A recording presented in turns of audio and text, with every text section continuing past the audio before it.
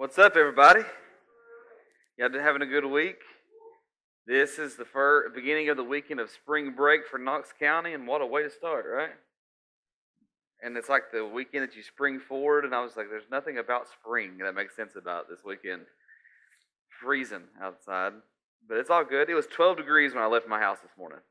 12 degrees, well, according to my truck. I don't know how accurate it is, but we are in week 5 of our walk through the book of Ephesians, and we spent some time talking about the first couple weeks about our position in Christ, how we are children of God, we are heirs to the throne, like we sit with Him in glory, not because of anything we have done, but because of everything that He has done. Because as Ephesians 2 would, if you remember, said we were dead in our trespasses and sins. And can dead people do anything about their stuff? No. They can't clean themselves up. But what will we often try to do, right? We try to do a lot of good things to make ourselves look better, but it's just as good as spraying perfume on a corpse. Eventually, it's still going to stink. You with me? Like, we can try to cover up our stankiness all we want to, but it's like the other day we went on a field trip with a bunch of 8th graders, and we walked around UT campus, and it was hot, and people got sweaty, armpits running, and they didn't go wash their armpits. They just put deodorant over their stinky old armpits. I'm like, that's not how it works. It's going to seep through and smell worse. You know what I'm saying? But that's what we try to do with our lives, isn't it? We try to cover up all this bad stuff with some better, supposed better stuff. I don't know if you remember, but the Bible does say your righteousness is as filthy rags. I mean, it's still dirty. It's still dirty. But the great good news about the gospel is that in our lack of ability to clean ourselves up, we have the cross of Christ who cleans us up. The cross saves us from our sin. Through the cross, we are redeemed. In our can't, He did. It was Him that made a way. And last week we said, and we started this response, like how should we respond to the great news that is the cross? That the great news that He has positioned us, like what is our response? Not that it's based on our works, because if it was based on our works, we would never make it, right? That's pretty much what the writer of Hebrews would say, that the law was to show us our sin.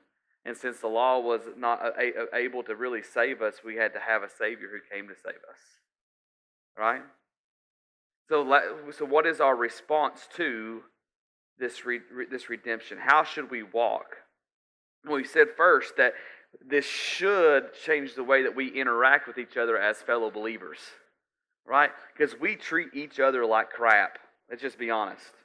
And what I said is that we should always err on the side of belief for our brothers and sisters. Never be against our brothers and sisters, even if you disagree with them. And I disagree with a lot of people. But we should always err on the side of being for, not against, our fellow brothers and sisters, which includes those who get on your nerves. Hello. And so we talked about that was the first thing, our first response is it should change the way, because we are known by our love for each other. And if we're not, I think the biggest issue why people have issues with church that's out there in the world is not because they don't believe, it's because of us and how we treat each other. Why would they want to be a part of a family that treats each other so poorly? But today, I'm titled today, and it's very clever. It's so clever. I think this is the best title I ever came up with. Get to Walking Part 2. It's like, what am I going to call this week? Well, Get to Walking Part 2. There we go. There we go. Today's Get to Walking Part 2. But we first have to change. We first have to walk in a way that we treat each other fairly and respect and honor. We have to be for each other. But the bottom line of last week and really this week is this. Our response should be going beyond what is right to do. Going beyond what is right to do to that which is pleasing to Christ. Go beyond what is right to do which is pleasing to Christ. This is why in chapter 4, we're going to cover the second part of chapter 4 today, but it begins with this verse. And it's a scary verse if you think about it, but it's also a freeing verse. He says, I, therefore, a prisoner for the Lord, urge you to walk in a manner worthy of the calling to which you have been called. How are you walking? How are you walking, really? Are you walking in a manner worthy of the gospel? This isn't talking about perfection. but it is talking about excellence. Are you walking in the best way that you can? Are you what does your walk match your lips? Does your life match your lips? Is what you say God has done for you, is it reflected in the way that you live your life? And if not, maybe we need to, one, check our heart. One is maybe we don't really have what we say that we have. Or two, we have what Revelation talks about. We have lost our first love. And we need to get back to that first love. So last week we said our response within the body of Christ. And now what does it look like to walk this life out in the world? What does Jesus mean in John when he says, John 15:9, that John recorded, he said, if you were to give your allegiance to the world, they would love and welcome you as one of their own. But because you won't align yourself with the values of this world, they will hate you. I have chosen you and taken you out of the world to be mine. What does Jesus mean by that? What does Jesus mean by that? Before we get to the second half of Ephesians, though, to understand that, I believe we have to also look at a letter that he wrote to the church in Colossians. In 2 Corinthians, this is a response. This is Paul responding to a letter that was written to him. In 2 Corinthians 15:17, he says, therefore, we have to understand this. We have to understand our position. That's why the first 3 chapters of Ephesians is about our position in Christ. So we have to understand this, that you're not who you used to be. Therefore, if anyone is in Christ, he is a new creation. And if you're new, you don't go back to old. Right? How can you be something new but put on old self? Therefore, if anyone is in Christ, he is a new creation. The old has passed away. Behold, the new has come. You are brand new. You have a fresh start with Jesus. No matter how many times the enemy tries to convince you otherwise, you are not who you used to be. And I thank God for that. In the Christ, we have a reset, a start over. It's as simple as this. God doesn't want you to act like someone you're not because you're not that anymore. He wants you to act like who He says you are. He wants you to act like who He says you are. And He says you are a child of God. You are a new creation. New creations, new things don't work with a broken mindset or with a broken mentality. So picking up where we left off last week in Ephesians 4, starting in verse 17, he says, with the Lord's authority. With whose authority? Lord. So he's not speaking of his own authority, even though Paul probably could. Right? With the Lord's authority, I say this, live no longer as the Gentiles do, or what this would really mean in our context today, because Gentiles were known as outsiders. Right? They were known as those who were not part of God's people. He would say this, with the Lord's authority, I say this, live no longer as the rest of the world does. For they are hopelessly confused. You watched the news lately? Have you looked at the politics lately? Have you looked at, and I'm not saying pick sides here, because I'm just saying it's all screwed up, no matter who's behind the podium. You with me? With the Lord's authority, I say this, live no longer like the rest of the world does, for they are hopelessly confused. Their minds are full of darkness. Hello. They wander far from the life God gives because they have closed their minds and hardened their hearts against Him. They have no sense of shame. They live for lustful pleasure and eagerly practice every kind of impurity. But that isn't what you learned about Christ. That's interesting, isn't it? It's funny that how often I'm pausing here for a minute. I know I gave her some. Hey, if you see this, that's probably where I'm going to stop. But I'm stopping a little early because here's the crazy thing is, most of us are like, man, I want to get deeper, deeper, deeper, and deeper. But you can't do the simple things that you already know about Christ. Take me deeper, Derek. Give me some of that theology, doctrine, and stuff you learned in school. You aren't ready. If you can't walk right, you won't be able to think right.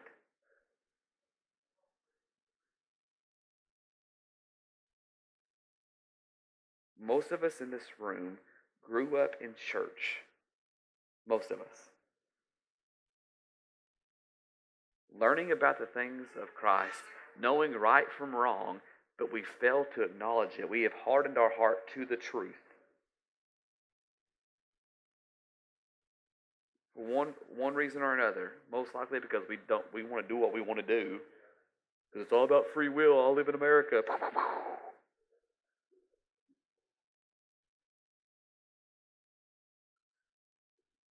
Do what you've learned about Christ. It's simple. Walk in truth. But that isn't what you learned about Christ. Since you have heard about Jesus, and here's another little scary. I'm sorry. She's doing this first time doing this, and I'm already messing her up. Here's the. No, I'm not going to go there. Since you have heard about Jesus, well, I will. You do know you're going to be held accountable for what you knew and didn't do. Do you really want to stand before Jesus one day and him go, well, you knew this, why didn't you do it? Like, what's your answer going to be? Well, I just wanted to live my life. I gave up mine for you. The least you can do is walk right. The least you can do is walk right. Sorry. Since you have heard about Jesus and have learned the truth that comes from him, love this. Throw off your old sinful nature and your former way of life. So this tells us that you can rid yourself of that, no matter how hard it is.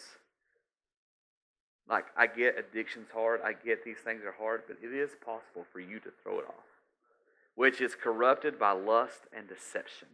Throw off your old sinful nature and your former way of life, which is corrupted by lust and deception. So here's what Paul is saying. And I like the way Spurgeon's one of my favorite people to read. But I love the way Spurgeon, I think he put it best. This is what Paul is saying. There should be as much difference between the world and the Christian as between hell and heaven. That's a big difference. Big. There should be a stark difference between you and the rest of the world. But I need to put a little caveat here. Not because you're better, because you're not. Have you seen yourself? You stink. Not because you're better, but because of whose you are.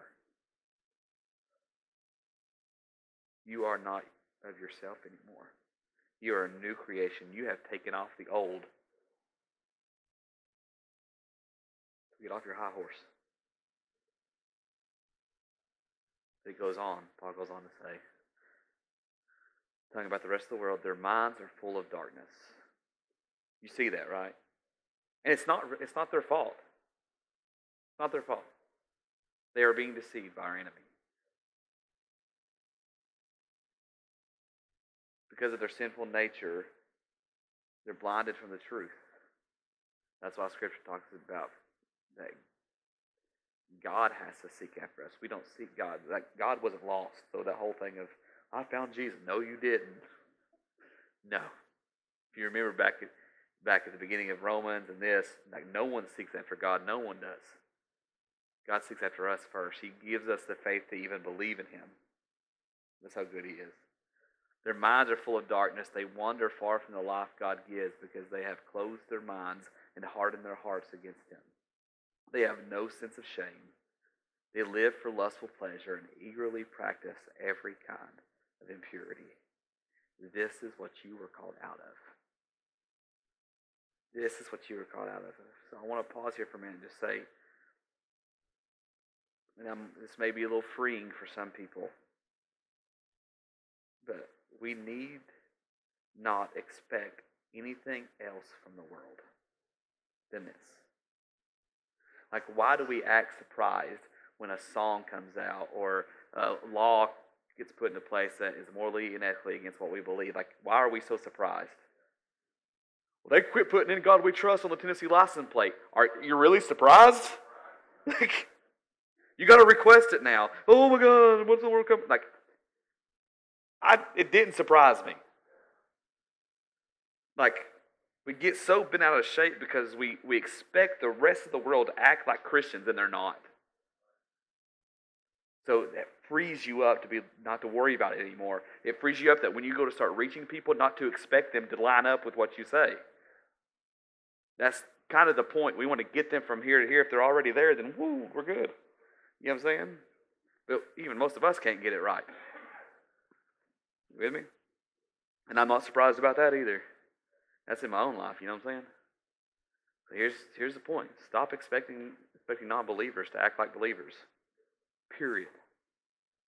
That's freeing. Don't be surprised. And just to give you a heads up, if you read prophecy about the end of times, it's going to get worse. Just saying. So quit acting surprised. Your surprise is over. Okay? Keep going. Ephesians 4:20.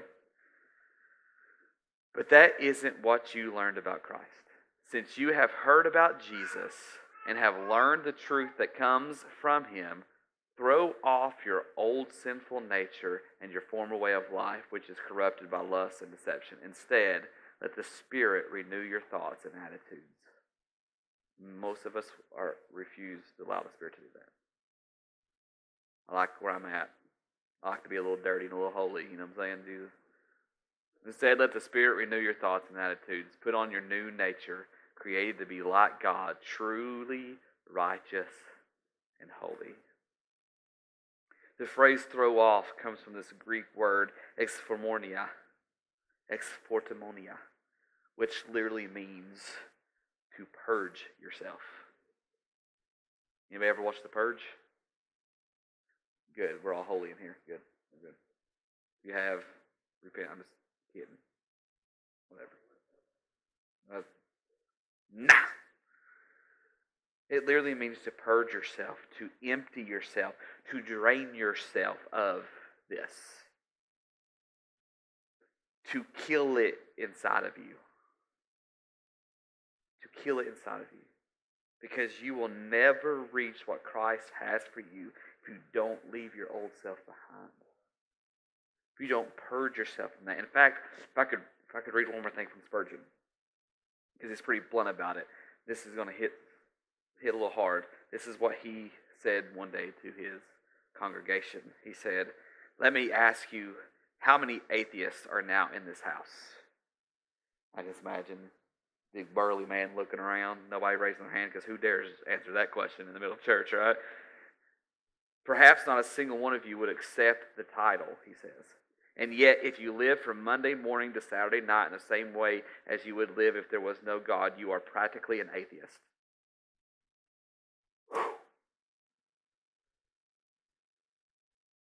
Does your life look different than the rest of the world?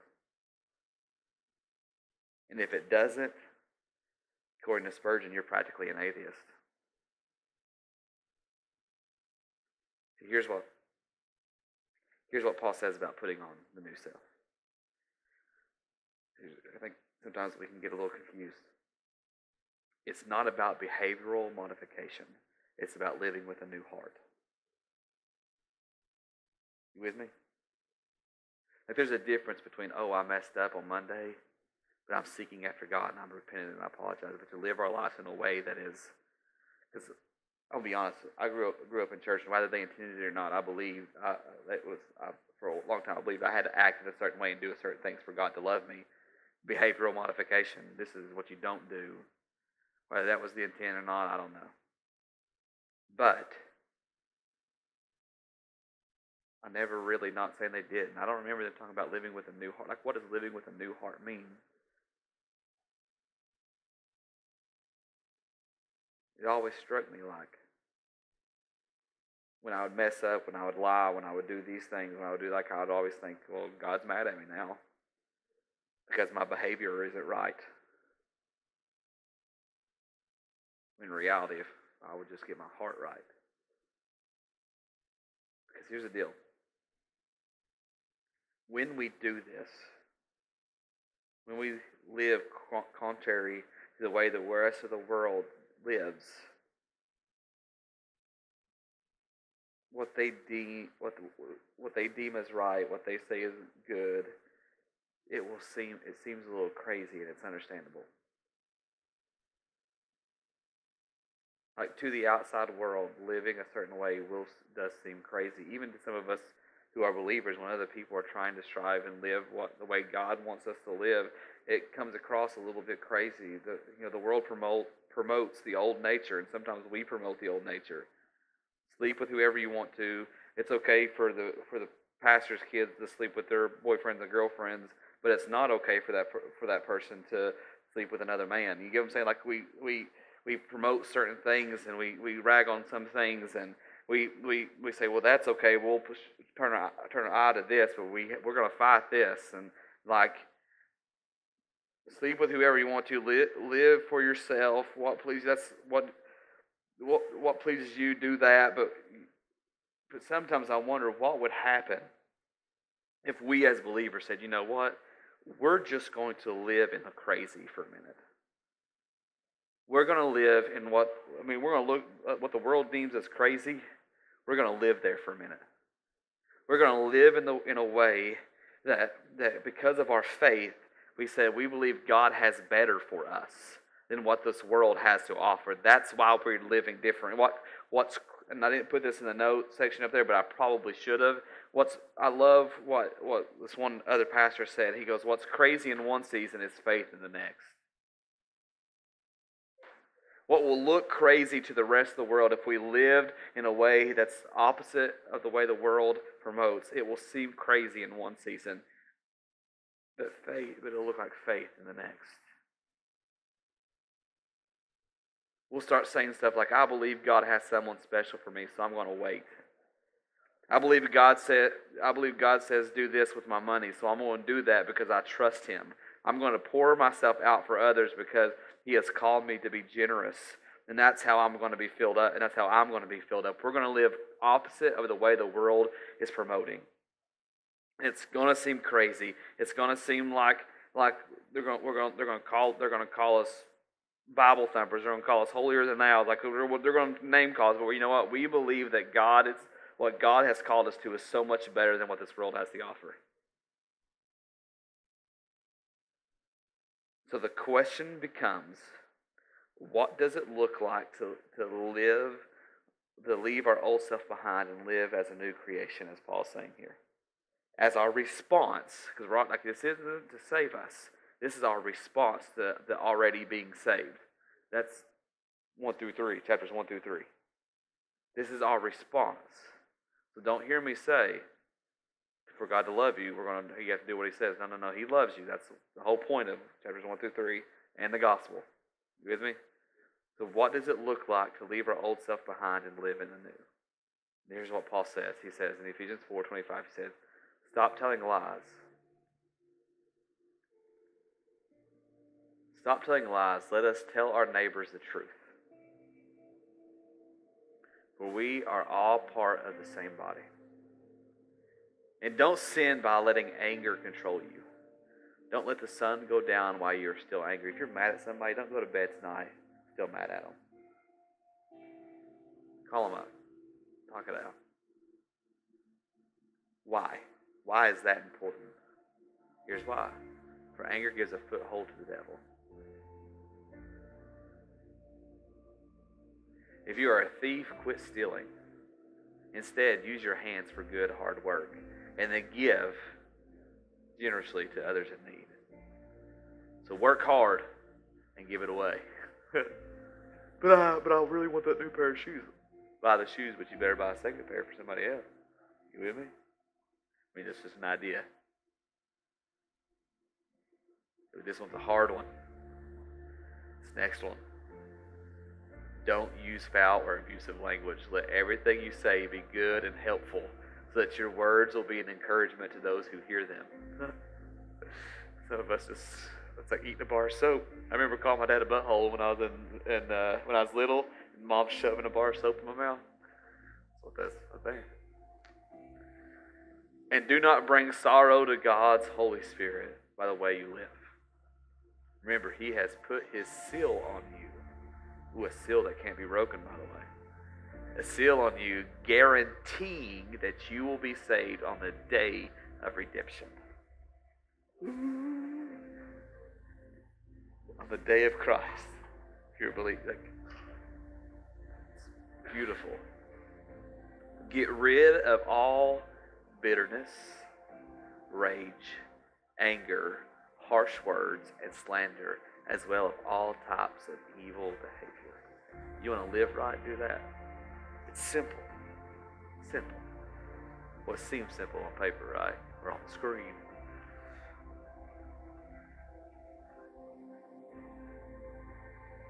Here's the great news. We're going to fail at many of those things, a lot of those things on a daily basis, right? Somebody's going to make us mad in traffic. We're going to flip them off, whatever, you know what I'm saying? We're going to do, we're going to fail at those, but the great news is that we have this little phrase.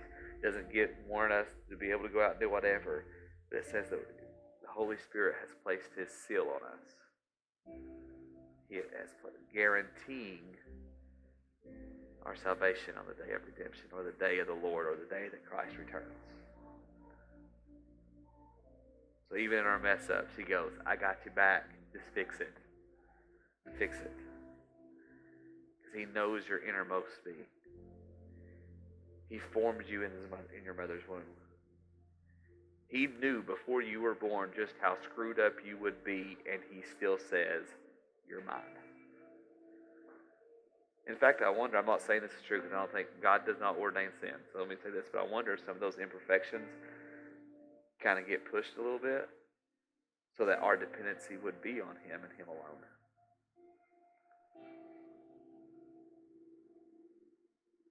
The great news is, no matter how much you fail at this walk, whether it be amongst ourselves as brothers and sisters in Christ or as how we relate to the world, we have this seal guaranteeing us our salvation on the day of redemption. That means we can walk out of here boldly, living our life for Christ. Because He's done all the work. All we have to do is step in it. And if we trip and fall, it's okay. Just be bold.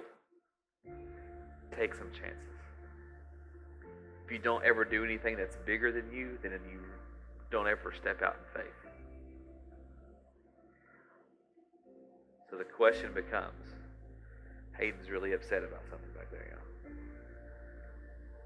So the question becomes, how are you walking? Are you walking like this? Or are you walking like everyone else in the world? And if you're walking like everyone else in the world, maybe then we should start to question our allegiance to God. Maybe it's, hey, I need to come back to God. Or maybe we can say, you know what, God, show me. I love you and I want to do better. Show me where I'm wrong. And He'll show you.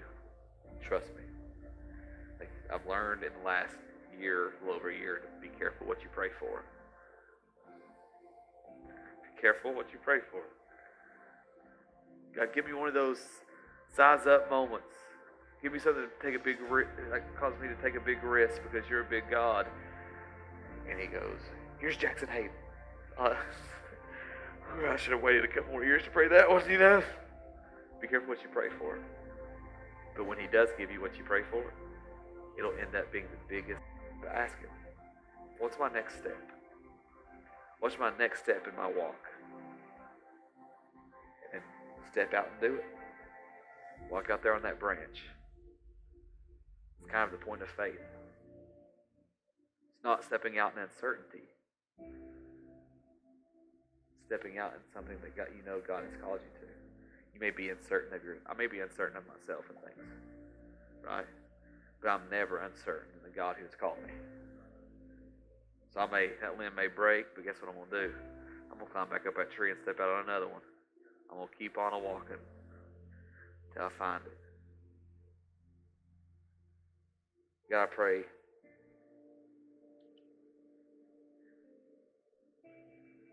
God, I pray that as we sing one more song,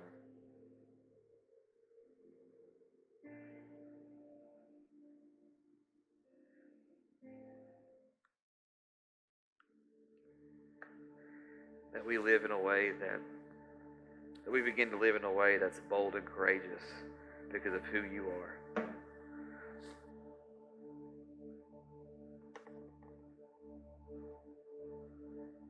God, my prayer is show me where I have done wrong. Show me things in my life that I need to fix, so I can walk in a manner worthy of the gospel in which I was called.